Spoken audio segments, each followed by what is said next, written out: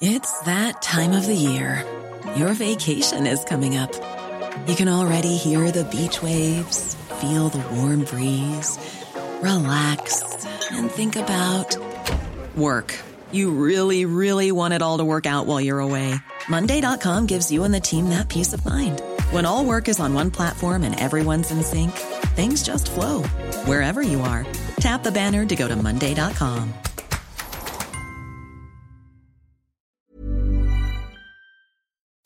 Thank you for joining us for this week's Everything Under the Sun, the AccuWeather podcast. I'm your host, meteorologist Regina Miller. I'm joined in the studio by my producer, Andy Robb. And this week I have our special guest, our hurricane expert, Dan Kodlowski, joining me in the studio as well, getting ready to talk about the 2019 hurricane forecast. Thanks for coming in and sitting with us today, Dan. Thanks a lot, Regina. Always look forward to telling people what to expect for the upcoming hurricane season. Right, and I would guess, Dan, especially after last year, people are like, please tell us that this year's hurricane forecast is not going to be as rough as last year. Yeah. Well, I mean, how the hurricane season unfolds is something we don't know. We're going to give a forecast on numbers, but people have to remember that all it takes is just one storm to hit you, and it doesn't have to be a Category 5 hurricane like we had with Michael. It can be a Category 1, or it could be a tropical storm that just sits over you and causes flooding rainfall. So people, again, need to understand that there's going to be probably at least one or two impacts on the United States this year, and we're just hoping that they will be quick impacts and they will not be prolonged impacts like we had with, especially with like we had with Florence. Right. Hurricanes are like your kids; they're all different. Yeah, different personalities. Every single one is going to be different. And with hurricanes, you and I were speaking a little bit earlier on about like category hurricanes, and a lot of times people will be like, oh, I survived a Category 1 hurricane, I can handle a Category 1. I survived a Category 2 in this area where I live, I can handle a Category 2, and they all can behave very differently. Exactly. A Category 1 that you may have experienced a few years ago may not be the same Category 1 that you're going to experience. I mean, the biggest mistake people make is underestimating the impacts. And as we saw with Florence, where I think Florence is a classic example of where people just underestimate how much water can cause a huge, not only inconvenience, but cause your life. I'm sure that people who experienced the flooding from Florence, this was a life-changing situation. There are experiences that people have encountered that they will always have in their memory. They will never forget this, and hopefully we can use some of those people and some of those stories to help forewarn other people. Right, as messaging. Messaging, right. Exactly. So, and that's our biggest concern, is trying to get the message out there when local officials tell you that there's a bad storm coming, and these officials understand what the extremes are as far as the water is concerned. So they already had it's amazing the planning that's done in the local government area with respect to disasters. I mean, they know how bad it's going to be, but to articulate that and to get people to move in a certain way so that you're not going to have massive traffic jams, or you're going to have people that just won't leave, And right. I understand. Again, I own a home, and I understand if I had to evacuate, that would be really difficult for me, And it's that way with everybody. But there comes a time where you've got to leave, and you've got to prepare. And the one, if you don't hear anything at all from me today, the one takeaway is, please have a disaster plan. It's all about how to plan for those storm systems. And the reason why we say a disaster plan is you can use this plan for not only hurricanes, but for severe weather, such as tornadoes. Mm-hmm. For those of you who live in further northern latitudes, it could be for a blizzard. How are you going to react in these situations? So I think all of us should have a supply, a tub, one or two tubs of supplies that if you had to evacuate, you would be ready to go. You would just take the tubs, grab and go, and grab and go. And maybe as you're getting close to a situation, maybe there's some things that you want to throw in there, such as your insurance policy, home ownership credentials, because when there are disasters, sometimes people don't have those papers or the necessary credentials to get back into where they were. Their house may be destroyed or maybe totally underwater. And so there's going to be restrictions after a hurricane comes in. So again, pay close attention to your local officials, heed the warnings, but again, please have a disaster plan in place. Agreed. Now, tell me, before we get into this year's hurricane forecast, talk to me about lessons learned with the 2018 forecast. I think the two important lessons for Florence were the fact, I think for Florence, water is usually the most destructive part of a hurricane, no matter what the wind intensity. I mean, we saw that with Florence. Didn't matter how strong. I know Florence hit as a Category 1. Category 1 has no meaning whatsoever, because when a storm's out at sea, it's a Category 4 or 5, and then it weakens. The cloud mass does not weaken. The cloud mass gets bigger. And so the impacts of a weakening storm, can be just as disastrous as if it was hitting as a Category 4, maybe except for the wind. Maybe you don't have the wind. But the water, the volume of water, which is being displaced by that hurricane, can be phenomenal. And we saw that with Florence. And I would think, if anything, so if you have it as a Category 4 at sea and it weakens, if anything, it could be maybe more of a problem in that it has now slowed down its pace of movement. And where's the energy going? And you think about this; these are energy machines. So when a hurricane slows down and weakens, it just expands, and that's what happened with Florence. So you had a huge area of storm surge. Storm surge was recorded anywhere from basically the Tidewater area, Norfolk, Virginia, all the way down to almost Charleston, South Carolina. So you're talking about hundreds of miles of storm surge, that was affected. Now, the highest storm surge actually occurred in the New Bern River area, which was quite interesting because they had 8 to 10 foot wall of water that rose in that area. That's why the flooding was so bad in New Bern area. It's because the water was directed through Pamlico Sound into that area. But also the storm slowed down and caused phenomenal rainfall. So I think it's important for anyone living in a flood-prone area to take the advice of the local officials on whether to evacuate or not. And this is way in advance. You don't prepare for a storm like a day before you may have to evacuate. You prepare for a storm now. You prepare for them now. And then when the storm does start showing up on the weather maps, then you have to have a certain number of days. Okay, day 5 out. Okay, what am I going to do? Day 4, what am I going to do? Day 3, what am I going to do? And that will all kind of come to play. The more prepared you are, the much better you'll be able to handle these disasters in.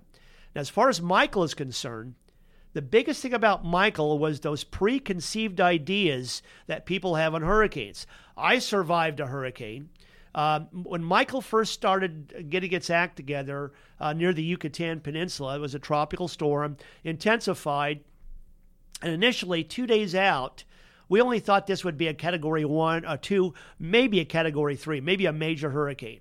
And of course, as it turns out, Michael became a Category 5 just before it made landfall. Yeah. And this is the worst kind of intensification that can take place. The one thing takeaway from Michael is we still do not understand those storms like Michael that intensify so rapidly, and they're just we can't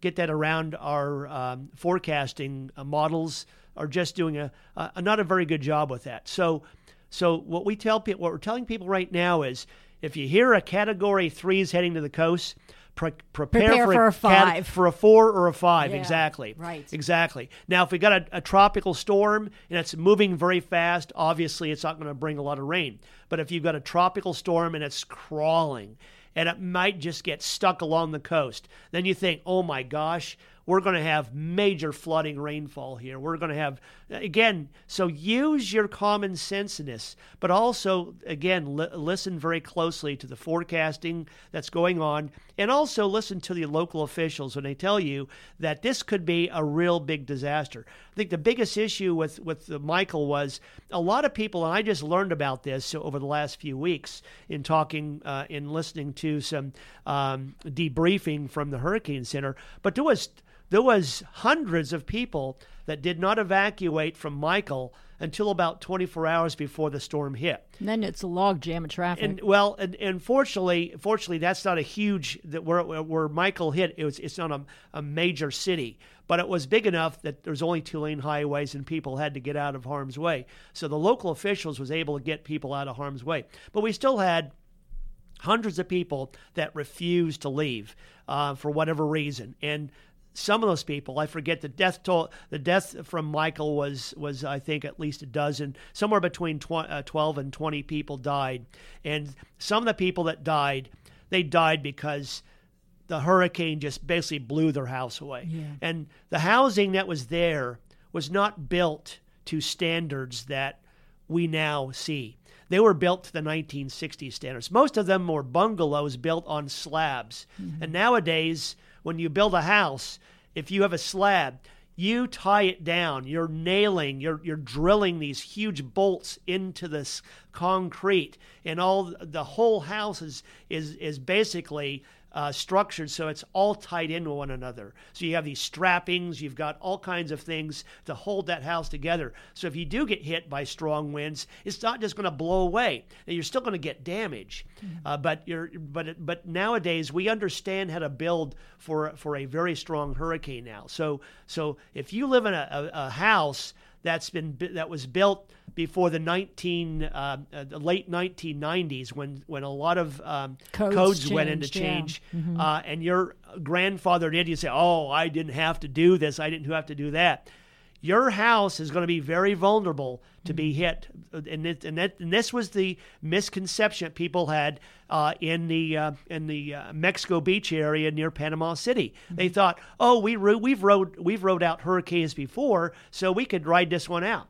That didn't happen, and people were shocked at how much a Category 5 can just blow things down. So those are the takeaways that we got. So tell me now, what is the forecast for 2019 for hurricanes? Well, again, this year, we believe that this year will be, as far as putting it in perspective, it'll be probably a near normal season as far as the numbers are concerned. Right now, our forecast is for 12 to 14 named storms. Of those 12 to 14, we're thinking 5 to 7 will be hurricanes.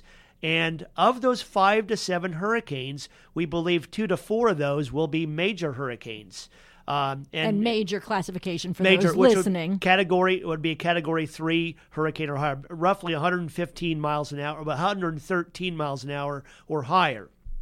And as far as impacts, directly impacting the United States, right now we're forecasting 2 to 4.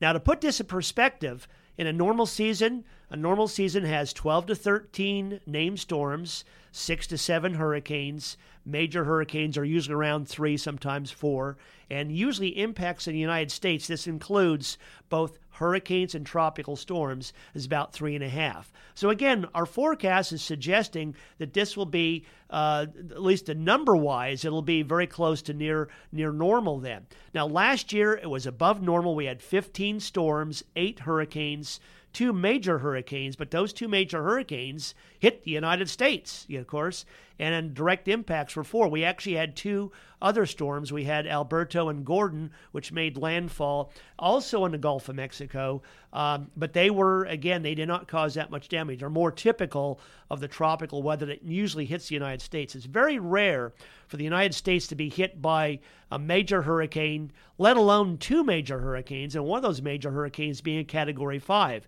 But when you think about it, the last Category 5 hurricane that we had was back in 1992 with Hurricane Andrew. So Category 5 hurricanes don't occur that often, right, every 20, 30, 40 years. I mean, statistically, the odds of there being a Category 5 hitting the United States this year, pretty small right now. It would be very small. Is it impossible? No, it's not impossible. It's just like when people look at, they say, well, the rain we see coming your way is the rain very typical of a 100-year flood. But people don't realize that when you have a 30-year mortgage, a 100-year flood means every year it's 1%.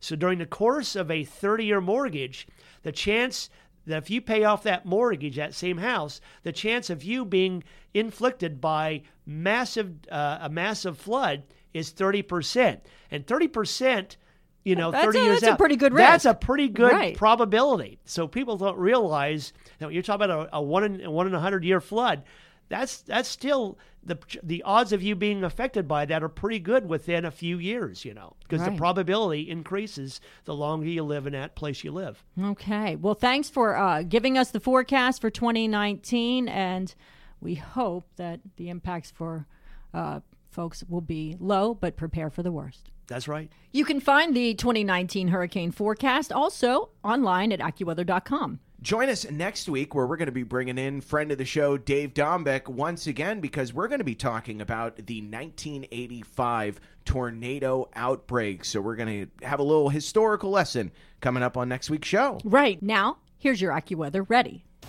During hurricane season, preparation is extremely important. Striking images of utter destruction caused by Katrina, Irma, and other catastrophic hurricanes may lead some to believe that not much can be done to protect property from such a powerful storm. However, essential steps can be taken to minimize a hurricane's impact on your home. We've discussed preparations far in advance, like stocking needed supplies in a closet or area of your basement, which can be used as shelter in place. We've discussed preparations more closely in time of the storm in the event of evacuation, like reviewing evacuation routes and packing kits to take to off-site shelters. Here's some last-minute things to consider when a storm is imminent. 1. Guard your windows. Entry points like doors and windows are the weakest and most vulnerable parts of your home during a major storm. Boarding up windows with storm shutters or plywood greatly reduces the likelihood of shattering. Plywood is fairly inexpensive, and when installed properly, it can hold up just as well as traditional storm shutters against hurricane-force winds. 2. Protect property from flood damage.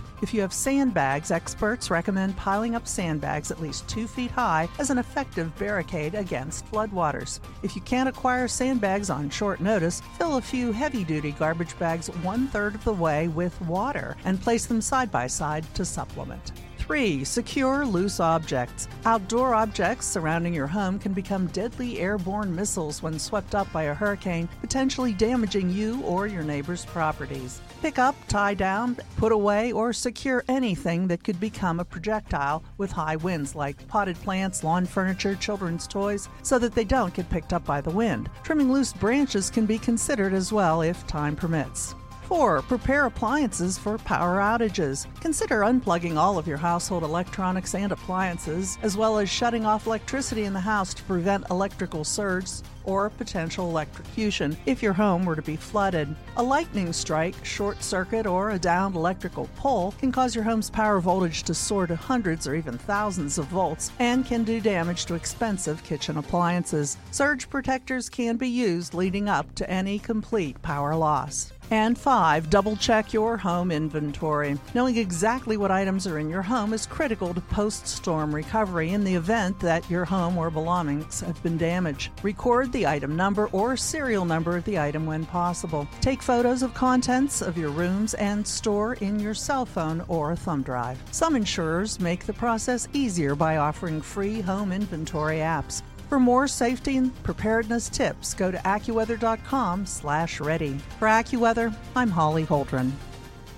Thanks for listening to this week's episode. Be sure to subscribe to AccuWeather's Everything Under the Sun, giving you the stories behind the weather and so much more. New episodes every Thursday. Just search for AccuWeather on Apple Podcasts, Stitcher, Google Podcasts, or visit AccuWeather.com/podcast.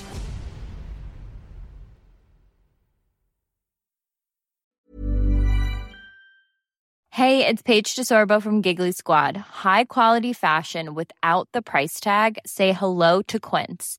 I'm snagging high-end essentials like cozy cashmere sweaters, sleek leather jackets, fine jewelry, and so much more. With Quince being 50 to 80% less than similar brands. And they partner with factories that prioritize safe, ethical, and responsible manufacturing. I love that. Luxury quality within reach. Go to quince.com/style to get free shipping and 365-day returns on your next order. Quince.com/style.